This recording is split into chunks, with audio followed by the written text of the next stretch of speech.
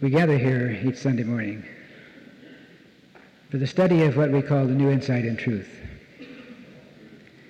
It consists of laws of mind action, the omnipresence of God, and the power of the presence. And there are some insights that may be intellectually stimulating and satisfying. But we should never lose sight of the fact that truth is not simply an intellectual pastime. There's a special kind of commitment involved. You got to believe. Jesus put a great emphasis on personal faith. He said, "Thy faith hath made thee whole." All things are possible to them that believe.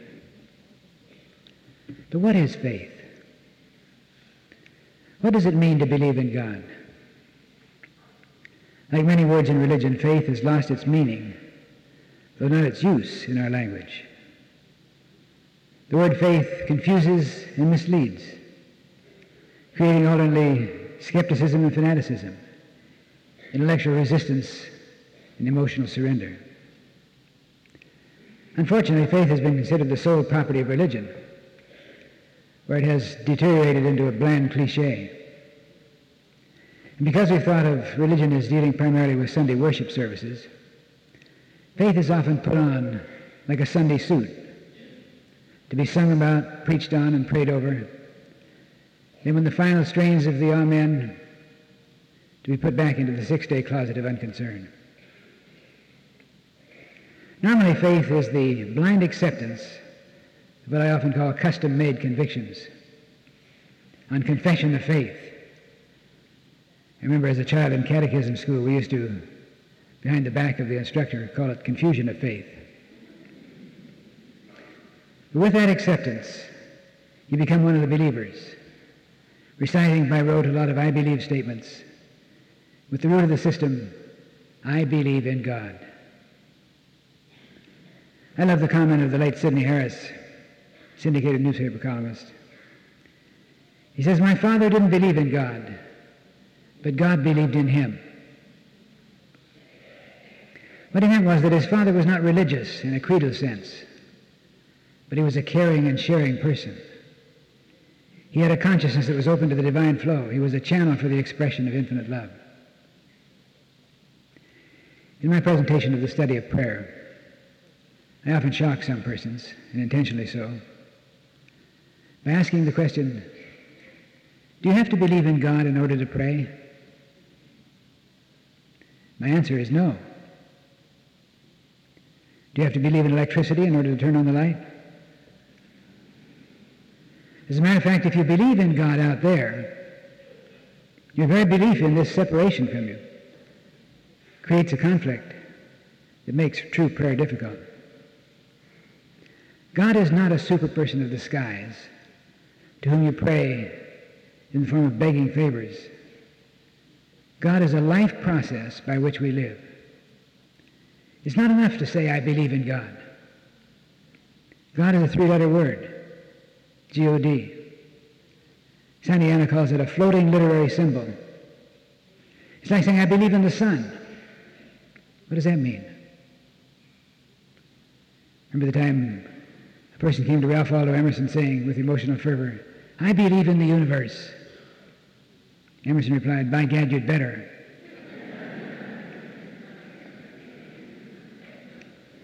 So the key is not just believing in God, but believing from the consciousness of God.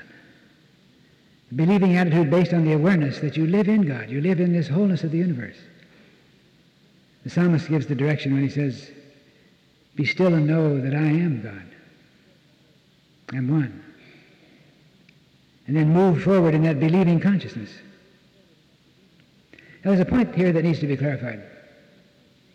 Faith is a factor of the natural man, as natural as seeing or hearing or tasting. Often someone will say that his problem is lack of faith. There's really no such thing as lack of faith. Faith is as natural to us as breathing. So the proper question is, what are you believing in? Fear is faith. Worry is faith. Insecurity is faith. They're believing in the wrong things. So faith is not something you find somewhere. You don't get faith by going to church. You don't get faith by studying pages of a book. You don't receive faith like a diploma at the end of a course of study. Faith is a free gift of God which all persons have, but only a few persons use rightly. We've tended to think of faith as something we do to get into God's favor. But as I say, God is not out there. God is centered in you. There's nothing you can add to this or take away from it. And your faith does nothing to alter the fact. Even more, this centering, as far as God is concerned, is the same in all persons. So this leads us to the inescapable, though shocking conclusion that the universe was no more centered in Jesus than it is in you. If we stop and think about it, that's logical, but our emotions would want to think something else. Of course, that doesn't quite explain the obvious difference. Jesus, in his disciplined consciousness, was centered in the source. God was centered in him, but he was centered in God. God is centered in us, but we're usually centered in various levels of limitation. That's the difference. But Jesus clearly said that you can do all that he did if you can believe. In other words, if you can center yourself in the creative flow as he was always so centered. So this suggests an excellent definition for the word faith. Consciousness centered in the universal source. What are your thoughts centered in? The power to do all things, the eternal flow of life and guidance, the power to overcome, the power to achieve mastery over personal problems and excessive dependencies is always within you.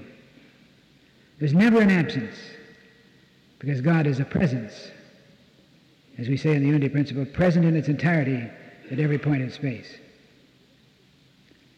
Now, religious teachers and teachings have conditioned us to think of faith as a miracle catalyst that makes God work for us. You say some things, you believe, you say you believe, suddenly God sits up and takes notice and begins to work for you. As one teacher often says, pop, God comes in. God comes in. But I say God doesn't come in, because God never went out. So it's terribly misleading. Nothing you can do or say, no affirmation and no prayer, can make God work for you. Can you make gravity work for you? Gravity is constant, never changing. God is constant, never changing. God is omniactive in you. So it's important to dispel the illusion of God as the supreme person who sits up there or out there waiting for you to prove worthiness through your faith. God is the omnipresent force of life and intelligence which must act.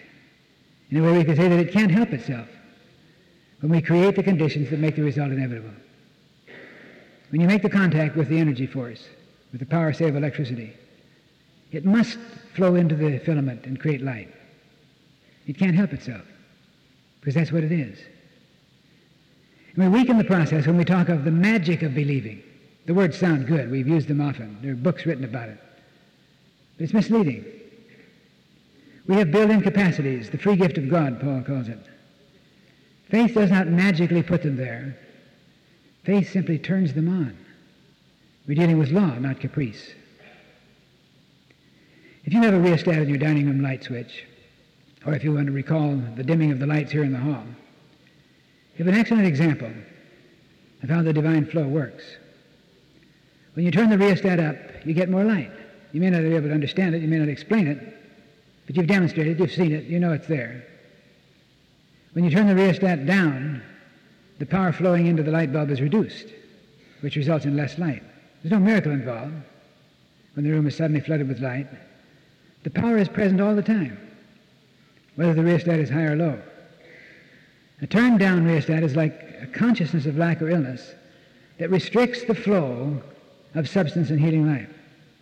The turned up rheostat is like a faith centering which opens the way to an experience of affluence and wholeness. Now, this may well be an oversimplification, but it should help you to understand the principle and the process involved. You may ask, do you really believe that faith can change things? Well, there is a changing process, like light streaming into the room when you open the drapes. But faith doesn't change the nature of reality, any more than opening the drapes changes the nature of light. Faith tunes into reality and releases the imprisoned splendor. And think about this. In pre-Columbian times, the people of the world believed in a flat world. Everybody did. There was no thought of anything different. But the world was still round, even though they didn't know it, didn't believe in it. Their belief in a flat world didn't change the round world one bit. That had gone on for ages. They were restricted, of course, by their consciousness. Their world was made small. That's the way it was. Later in the years following the discoveries of Columbus and Magellan, it definitely proved that the world was round. To believe in a round world did not require making changes in a flat world. No, quite actually, people went on for centuries, generations, believing in the flat world anyway. They couldn't quite get the thought involved. But it was still a round world, and when gradually they did accept it, they didn't change anything. They just opened their eyes to see the world in a wider perspective. So there's a sense in which faith doesn't really change things at all. It simply changes the way you relate to them. There's always an allness within every illness, an all-sufficiency within every insufficiency. Your faith can relate to the whole or the partial, and it will be as you believe. So faith doesn't make God work. It is the perception of a God activity that is omniactive. There is always within you a creative intention of strength, of discipline. You're always one with the strength of the infinite, not just when you say you have faith. Some people pray in tones that suggest trying to awaken God, urging him to get on the job. Come on now, don't fall down. I need this help. Where you been all the time? People say, where was God when his plane crashed? Why does God allow the wars to go on or the terrible things to take place in the world? Why didn't he get on the job? Actually, you see, it works the other way. Awake thou that sleepest, said Paul. It is you who are asleep, mankind that is asleep to the great God potential within, which is always present. Unless we begin to understand God as principle, we go on living marginally. The universal principle is, before they call, I will answer. Before they call, I will answer. Even before we sense a need, the wholeness of God is present. In the great unity of all life, when you have a need, the answer is already moving on its way toward you. Before you formulate a desire in your mind, it is God in you desiring. Before you have an urge to do something or embark upon a project, there's a moving of spirit in you, prompting you in that direction. When you understand the cosmic origin of desire, the role of faith takes on a whole new meaning. It's not a matter of, gee, I wish I had enough faith to do this thing. If there's a need, there's an answer in infinite mind. And the need simply reveals that the answer is already on its way to you. Can you believe that? Such an important realization. So faith is not an attempt to demonstrate the magic of picking yourself up by the bootstraps. Faith is your consent. It is saying yes to the outforming of the creative process. You think this is making faith too simple? It is simple. There's nothing complicated about it. It deals with an inexorable force like turning on a light. It is simple. But let's don't kid ourselves, it's not easy. It's not easy. There's a discipline of consciousness required, and the commitment to practice the presence constantly.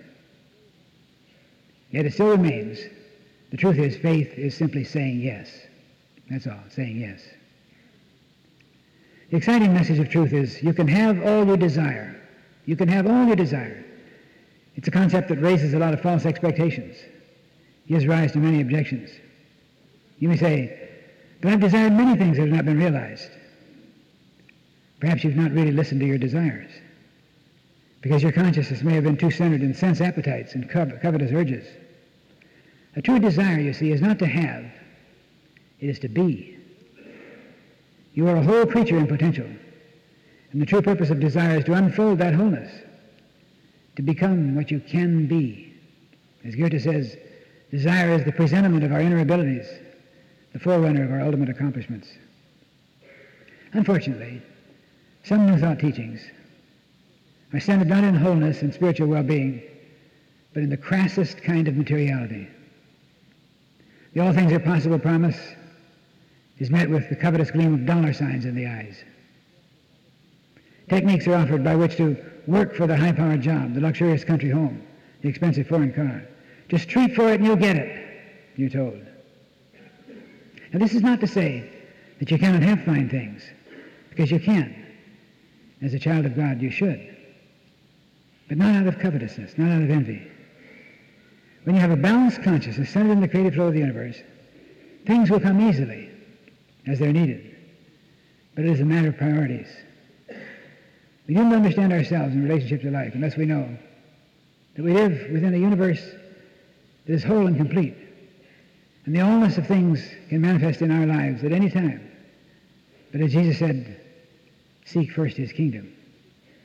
In other words, the first step should be not to treat for things, but to get centered in the divine flow. The things will come too, and in abundance. But they will come out of the expanse of your wholeness, not out of its expense. Faith is really your consent to let your own uniqueness unfold, and let that which is attracted by your uniqueness manifest in your life. So when Jesus said all things are possible to them that believe, he was not saying that a swan could become a duck, or that a non-musical person can become a concert pianist. So often we're unrealistic in our expectations. We think we can suddenly become entirely different in terms of the pattern of our lives. You can never become something that is not the outforming of your pattern and potential. You can only be you. So many times our desires and ideals and expectations are based upon envy of what he has or what she does or what they are and what they can do, instead of trying to know ourselves and release our own potential. You can only be you. However, you can unfold more of the you that may have been long frustrated. Many persons are covetously influenced to seek to become like something they've seen in magazines or something that other folks say they have or want to have. If through mind dynamics you achieve that which is not the outforming of your uniqueness, you may lose even if you win. As with the problem encountered in transplant surgery, where the rejection syndrome, we're told, sometimes prevents the tissue from taking hold. So you may be unable to hold or to fully experience that which has not come out of your own pattern. The important thing is to know yourself. Have faith in the cosmic process, which will unfold in you like the life force unfolds in the lily of the field. The truth is, you can grow, you can improve, you can be healed, you can succeed, you can change, but you've got to believe. When you say yes to the creative flow within you, you begin to experience I am positive I can attitudes, which turns on the skills needed to accomplish. When you believe you can do it, the how to do it begins to develop. This is the way the creative process in the universe works. On the other hand, disbelief is a negative power that frustrates or turns off your inner potential. If you doubt something enough, the mind will attract all kinds of reasons to support your disbelief. In my book, Spiritual Economics, I tell a story that actually comes from Wind, Sand, and Stars, that great book by Saint-Exupéry. The story of a pilot who was downed in the rugged snow-block regions of the Andes. He trudged through the snow for days, only to find his way hopelessly blocked by a yawning crevice in the ice. He took stock of his situation. He concluded that he had but three choices. First, he could give up and die of exposure. Secondly, he could make an attempt to jump across the fissure, knowing full well that it was impossible to do so. Thirdly, he could convince himself that he could jump across, make an attempt out of that conviction. When considering this kind of logic, the choice was clear. We're not always quite that perceptive. We're not always quite that alert to a logical approach to situations. Anyway, this flyer backed away a few yards, closed his eyes in a moment of inner communion, then loudly shouting, I can, he ran and jumped and barely reached safety on the other side. And trudging off down the mountain, he was eventually found and saved. Now, the important thing to see here is that faith was no magic bridge.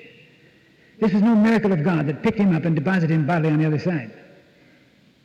What the man did was accomplished with his own concentrated mind and through special effort by his own muscles. But his believing attitude released a flow of energy from his inner God potential. It's a tremendous lesson which we can apply in many areas of life. There's so many stories of seemingly superhuman feats of accomplishment under emotional stress. Unfortunately, we're all too ready to call them miracles. This word miracle is a word that ought to be retired from the language because it becomes a cop-out. It's a miracle. God did it. Out here somewhere. We stand on the outside looking in, like looking through a glass window into the church from the outside. There's no miracles involved in life at all. We live in a universe of law. It's not to say that seeming impossibilities cannot be accomplished. They can. Because as we understand the world is round and not flat, we have a whole new perspective, a whole new set of values, a set of principles involved. All things are possible. But possible by relating to the divine flow within us, expressed through the focus of our faith, where we release tremendous capacities that otherwise we didn't know we had, but they've always been present. Much more in keeping with the ideal of the divinity of man is to know that it is simply a matter of opening out a way whence the imprisoned splendor may escape, as Browning says. And as Jesus promised, greater works than these shall you do, but you've got to believe. You may survey your life as concerns your financial situation, your physical condition, your difficult relations, and you may find yourself facing the crevice in the glacier, as it were, unable to cross over. You may be totally discouraged, and perhaps you're thinking, what are you going to do? It's just the way things are. Let me share with you an experience. I was on a lecture tour in California a number of years ago. I had a free day, so my host drove me up into the high Sierras to Lake Tahoe. You ever been up through that area of the mountains? It's a beautiful drive. Jagged peaks and pine tree slopes and gurgling streams. It was a beautiful day. Later on in the late afternoon, we were returning down the gracefully descending highway. I became aware this particular area was once known as Donner Pass, where the Donner Party spent that fateful, tragic winter back in pioneer days with heavy loss of life because they were trapped in the snow, in that very area that we were moving along speedily in this car. I was thinking of the great engineering feat of building this modern superhighway. I recalled the challenging statement of Jesus, "If you have faith and doubt not, you will say to this mountain, be removed and cast into the sea, and it shall be done." That seems like a miracle, to move a mountain and throw it into the sea. But we've seen that actually accomplished in our lifetimes. Whole mountains or sides of mountains and passes through mountains or tunnels through mountains are created with modern engineering techniques. In this case, the well-nigh impassable mountain was removed. And it was done because of the faith and the vision of some now-forgotten highway engineer who simply believed it could be done. So the point is, whatever may be your challenge or obstacle, say unto the mountain, be thou removed, and cast into the sea. Doesn't mean the miraculous is going to be done before your eyes, but it means that you will tune in to a whole new flow of energy and guidance and direction, and draw onto you all sorts of resources that you didn't know you were aware of before. And the way will be manifest by which the seeming impossible will be done in your life, whether it be a healing, whether it be a demonstration of supply over some financial obstacle, whether it be the reuniting of relationships that were seemingly severed, whatever, it will be done. Be thou removed and cast into the sea. So again, faith is not a magic means of working miracles, because often we think of the miracle as that which leaves us out, something that's done for us. God can do no more for you than he can do through you. Remember that. God can do no more for you than he can do through you, through your consciousness, through your willingness, through your saying yes.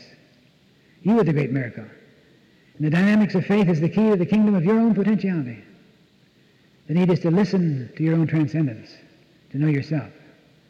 This will lead you to desire to unfold that which you innately are, to fulfill your uniqueness. Another simple illustration as we come to a close. When we say all things are possible, we do not mean that a carbon can become a good conductor of electricity. A carbon filament can be used by electricity and fulfill its uniqueness.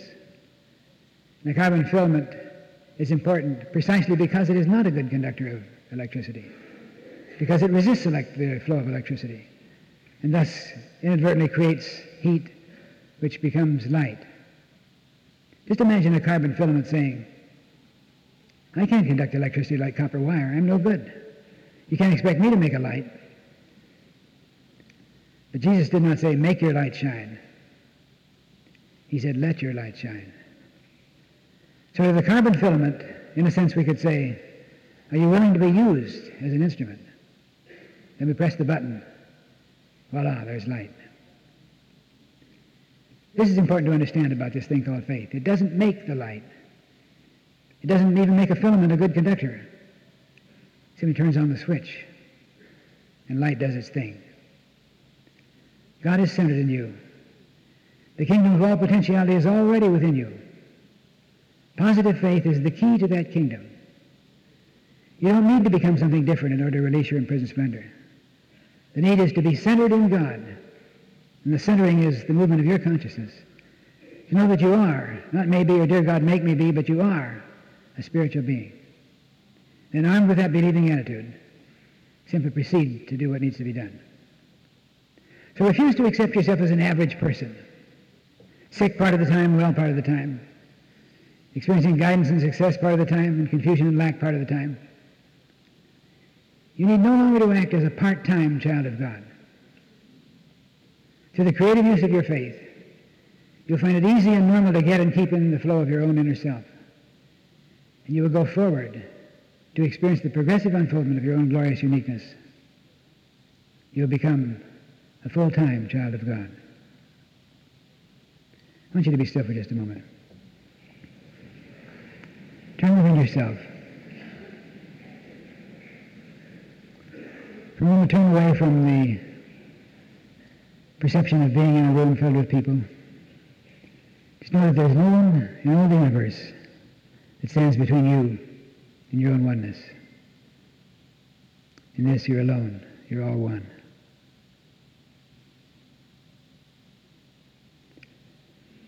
I want you to use your imaging power. Imagine an altar like you would find in a very formal church. Or if you don't respond well to an altar, just think of a gracious table. I want you to think of setting on that altar any particular problem in your life, or many of them, that you can identify with for a moment in a negative sense. A physical affliction that you've been hampered with, an excessive dependency upon some stimulant, a financial difficulty, a habit pattern that has held you back in your relationships. Just think of it sitting out there on that table, on that altar. And especially get the feeling of disidentifying from it. It's no longer you. Quite often you say in defense of things that are problems, you say, well, that's just the way I am. It's not you. It's something that you had, but you can let it go. To disidentify it, disidentify from it, and think of it as sitting there on that altar. And then, remember the words. You can say to the mountain, be thou removed. These things may have seemed mountainous obstacles in your life, but say to them, be thou removed. Cast into the sea, cast into oblivion, into the dynamic energy flow of life.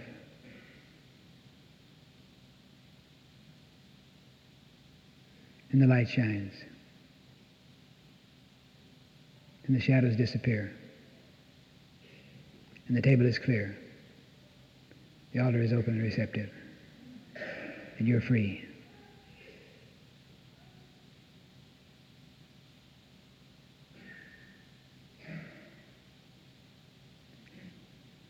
Take this exercise in imagery and apply it again at home when you're quiet, when you're alone. Disidentify from the thing that most concerns you and put it out there in front of you. And say with Jesus, be thou removed and cast into the sea. And let it go. And let your light shine. And the shadows shall disappear. And you're free.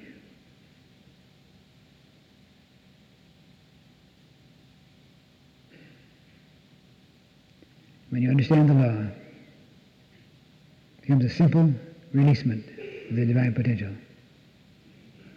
Of course, you've got to believe.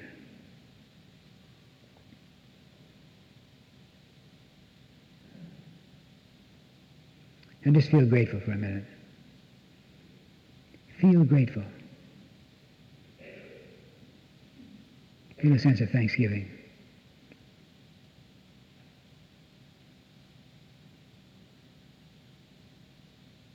And you shall know the truth, and the truth shall make you free.